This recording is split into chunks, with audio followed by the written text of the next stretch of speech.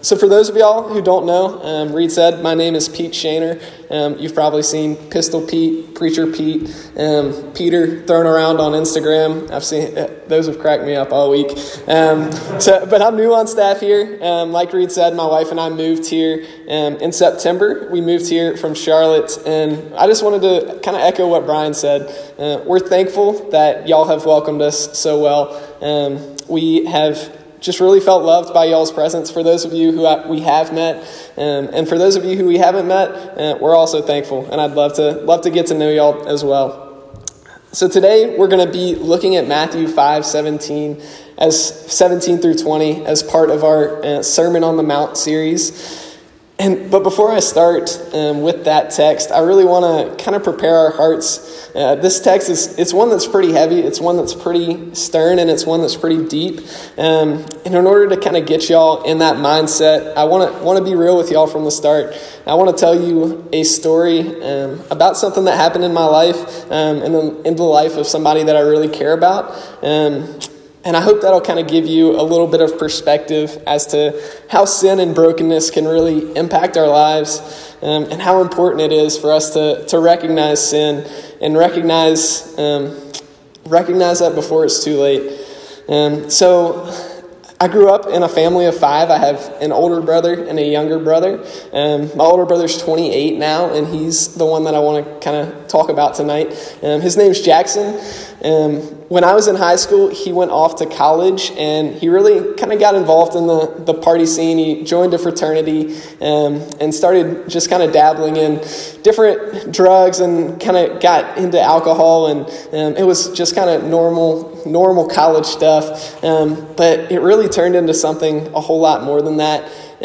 He wound up coming back home and after his second semester, and that just kind of continued. It kind of continued to become more and more a part of his life. It became something that he just went to every day, the alcohol.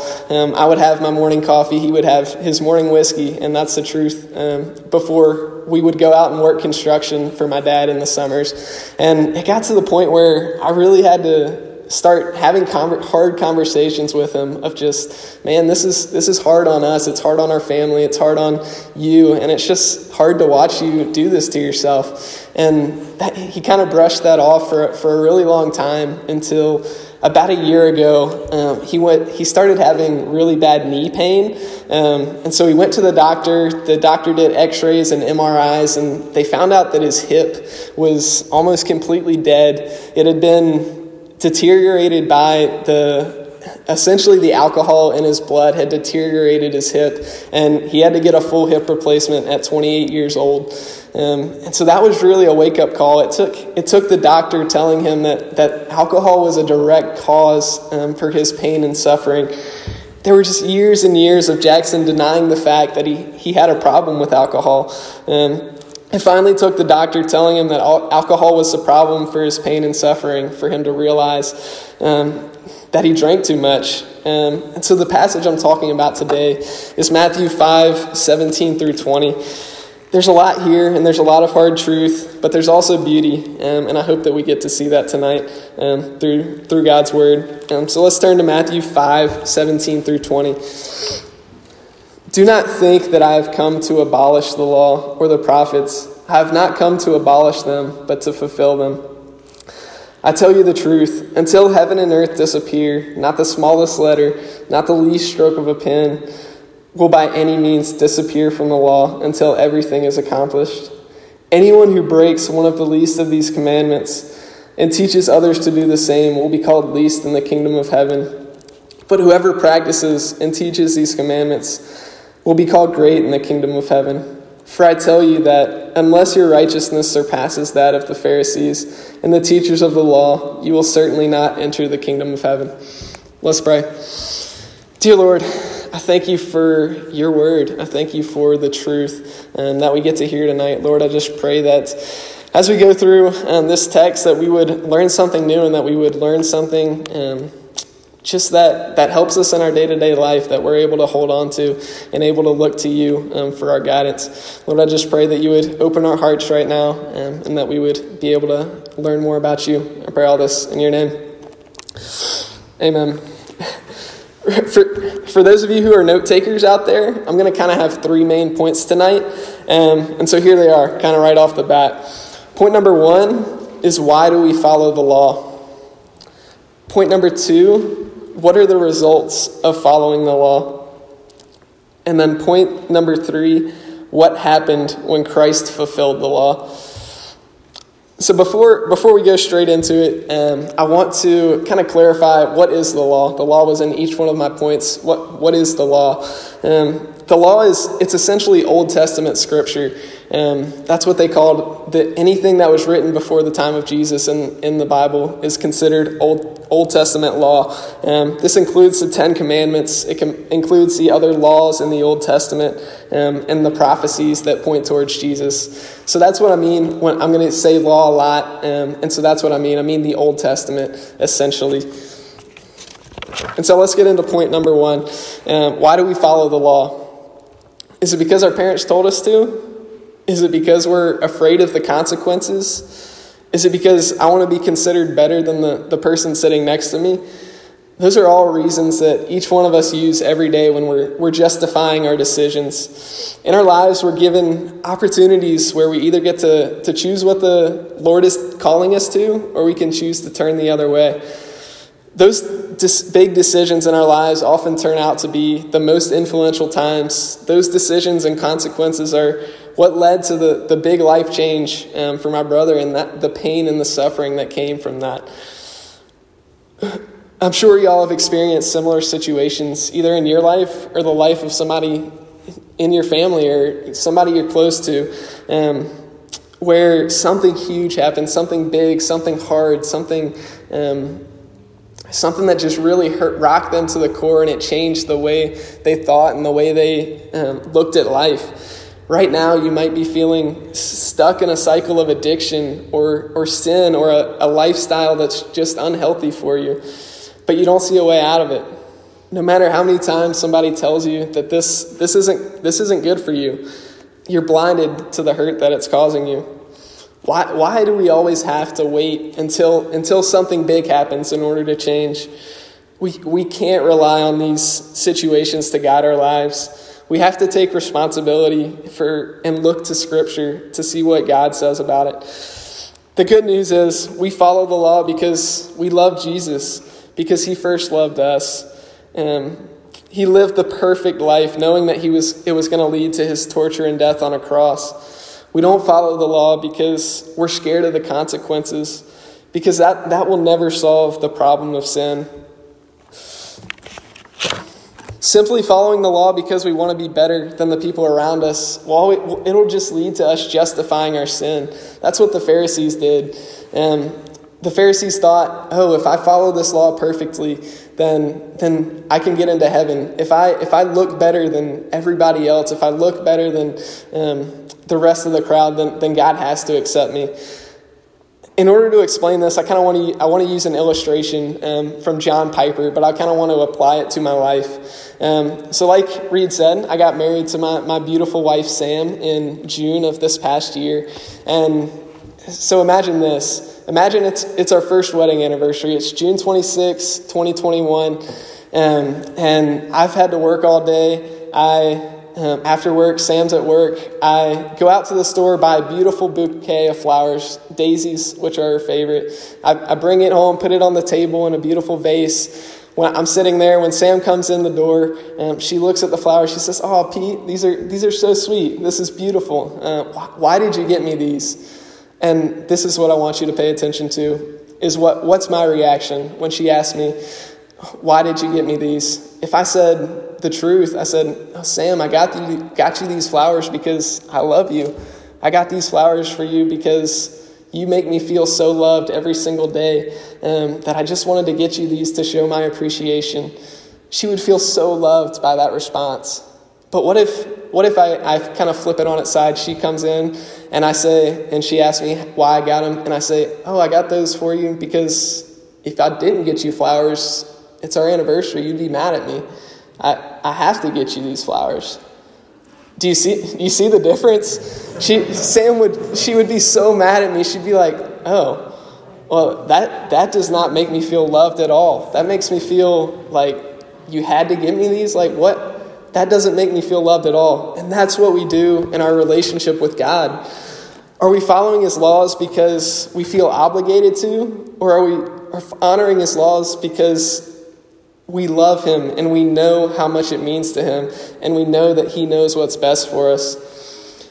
Jesus, in the rest of the Sermon on the Mount, talks about some of the specific sins, and Jesus really hammers down on that point of how the heart is just as important as the sins on the outside. It's so important for us to look at the heart problem as well as to what people are seeing on our exterior. Now that we know our hearts need to be in the right place in order for us to begin understanding the law, let's look into what the results of that changed perspective are with kind of the next point. What happens when we look at sin with our hearts oriented towards God? And that's what I want to get to at point 2. What are the results of us following the law? This language is pointing, this phrase shows up in verses 19 and 20. It's the phrase, in the kingdom of heaven. It shows up 3 times. And what is that language pointing to? It's pointing to something beyond our time and space here on earth. The question that everybody wants to know the answer to is, how do I get to heaven, and what is it going to be like?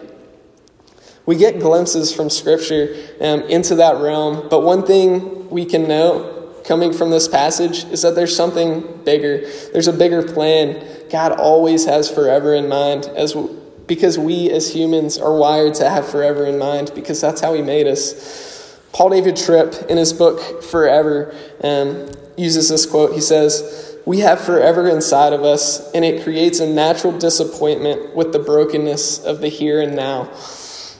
That's so true. Up to this point in Scripture, it's been so hard for people to see forever, because the Old Testament has been waiting and hoping on this Messiah who was to come. Jesus was to come in the future. This Messiah was what they were looking forward to. Now we have seen Jesus. We've seen his life and the impact that he had. So now we're able to look at forever. It's when we try and downplay the idea of forever that we get in trouble. When the world and society tells us that this earth is all we have, the idea of you only live once is the idea that you better live it up now, because this is all we got. That's just not true. We get caught up in the here and now, and our decisions start to look more and more like the decisions that we make every day. We make decisions based on how much pleasure we're going to get out of them. For example, do I go to the Clemson football game tonight, or am I going to have more fun just watching it on the couch with my friends? Or do I get up and go to the gym? Is going to the gym worth it? Is the result, is the pleasure that I'm going to get out of going to the gym worth it? Those are the questions that we ask ourselves every day, and that's the trap that we fall into when it comes to our relationship with the Lord. We justify our decisions any way we can. We say, it's okay for me to drive home a little tipsy, because it's better than if this person drives home. They've had way more to drink than I have. Or we say it's okay for me to look at porn because it's going to bring me pleasure and it's not hurting anybody. Or we justify having sex with our girlfriend or boyfriend because it's better than hooking up with a different guy or girl every single night. That kind of thinking can really make things more pleasurable for us in the short term, especially when things are going well. But Jesus here is warning us about the danger of avoiding his commandments. Verse 5:19 says, "Anyone who breaks one of the least of these commandments and teaches others to do the same will be called least in the kingdom of heaven." Scholars have looked at that phrase, "will be called least in the kingdom of heaven," and they don't really know exactly what Jesus is saying there, but the consensus is that it's not a good thing. You don't want to be called least in the kingdom of heaven. And that's the truth. Jesus put these rules and these laws in place to protect us. And also, what happens when things go wrong? When you get in a car wreck because you actually were too drunk to drive, or you realize that looking at porn is affecting more than just you, it's affecting the way that you look at the people around you, Or you find out that your girlfriend or boyfriend just isn't the right person for you, and now you have that emotional connection that comes with sex. The formula that you've been using to bring you joy and success isn't working anymore. And it can really go one of two ways. It can bring you closer to God, like it did for Jackson, and it can lead to healing, and it can lead to redemption. Or you can run away from God because of the shame and the guilt that comes from that sin is just too much for you to bear. That's why we can't base our relationship with God on how well things are going for us, or we risk losing and giving up the one constant thing in our lives, and that's the love of Jesus. We have to keep our minds and hearts on the bigger picture, and that's working towards something so much greater than earthly pleasure. And that's that statement, in the kingdom of heaven. Now, that's what we're working towards. What happens when we apply this pleasure mentality to our relationships with Jesus is we start to have these questions well up in our minds. These questions of, life would just be so much easier if I wasn't a Christian. Or if I didn't have all this pressure hanging over my head from my parents to be the perfect Christian son or daughter.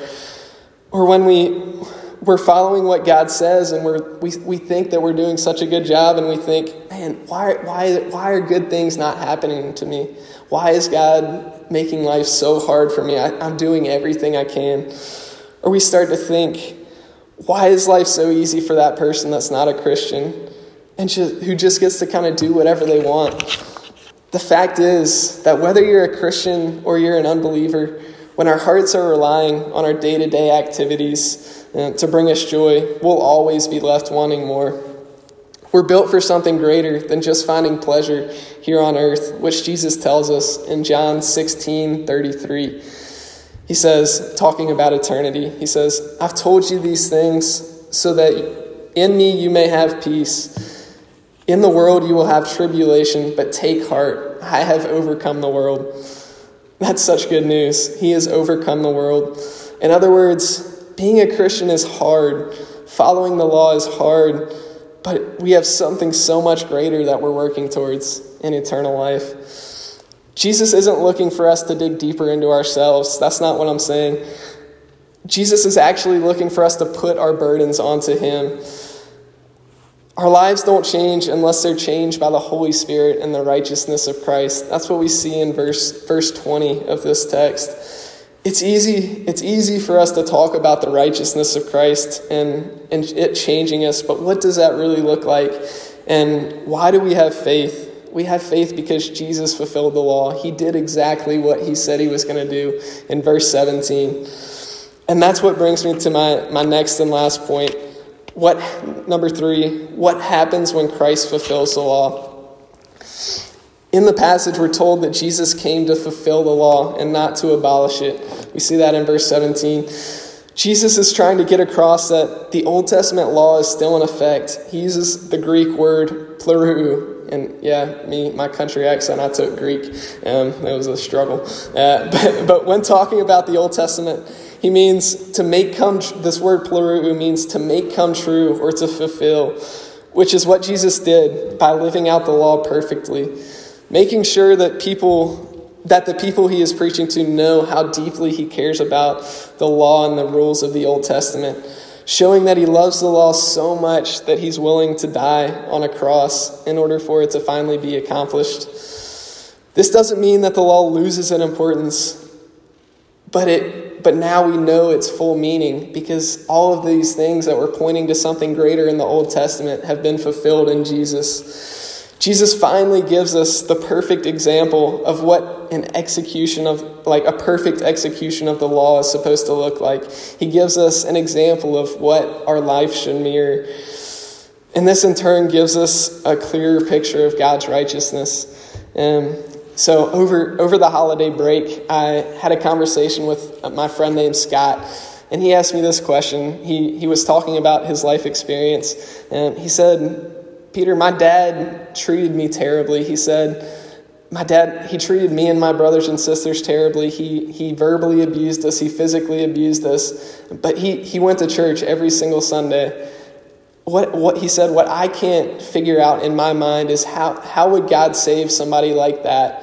But somebody who lives their life perfectly, and not perfectly, but does everything right. They treat their kids well. They are smart with money. They give a lot of money away to charity. They treat their friends well. But that person that just can't get their mind around the idea of Jesus being their Savior, Scott was asked the question, how does God make that decision of who's going to hell and who's going to heaven? Have y'all ever been forced to think about that moral dilemma? Because Scott's right. The person who has done more good for society is the one who's really still denying Jesus. And I told Scott, I can't speak to your dad or his heart or what he had on the inside. Only God can do that. But the only thing, what I can speak to is that the only right answer to that question is that we're not saved by our own righteousness. No one can do enough good things in order to outweigh their sin. Jesus is imploring us to do the right thing, but we have to acknowledge that our righteousness doesn't come from our own actions. It comes from Jesus. It comes from Jesus who did everything right in our place in order to save us. When Jesus dies on the cross, he fulfills the Old Testament prophecies made thousands of years ago, which bring about a new covenant even greater than the old, which we're told in Jeremiah 31:33, which says, I will put my law within them, and I will write on their hearts, and I will be their God, and they shall be my people. For I will forgive their iniquity, and I will remember their sin no more. God will write the law on our hearts, and our sins will be forgiven. But in order for this to happen, we have to admit that we need Jesus and that we can't do it on our own. We see similar language in Galatians 3 and 4 when Paul is answering the questions that the Jews are asking. He's answering the question of how are law, faith, and righteousness connected? All of these big theological terms, how do they work together? And in Galatians 3:24, Paul says, so then, the law was our guardian until Christ came, in order that we might be justified by faith. In other words, when Christ fulfills the law through his death and resurrection, faith in him overtakes the law, meaning that faith and obedience of the law are led by the Holy Spirit, who is continually sanctifying our lives through faith. And that will show in our obedience to the law. That doesn't take away the importance of our following of what Jesus says, but it makes it that much more important. You're probably thinking right now, Pete, this is a lot, and what does it mean to me? And you're right, it is a lot. It's the truth. It's the truth that the Lord puts certain events in our lives to teach us and mold us into better servants of him. And I really don't want to downplay the hurt and the pain of the sin that each of us has experienced. But if that's the only way we're changed, then that's a problem.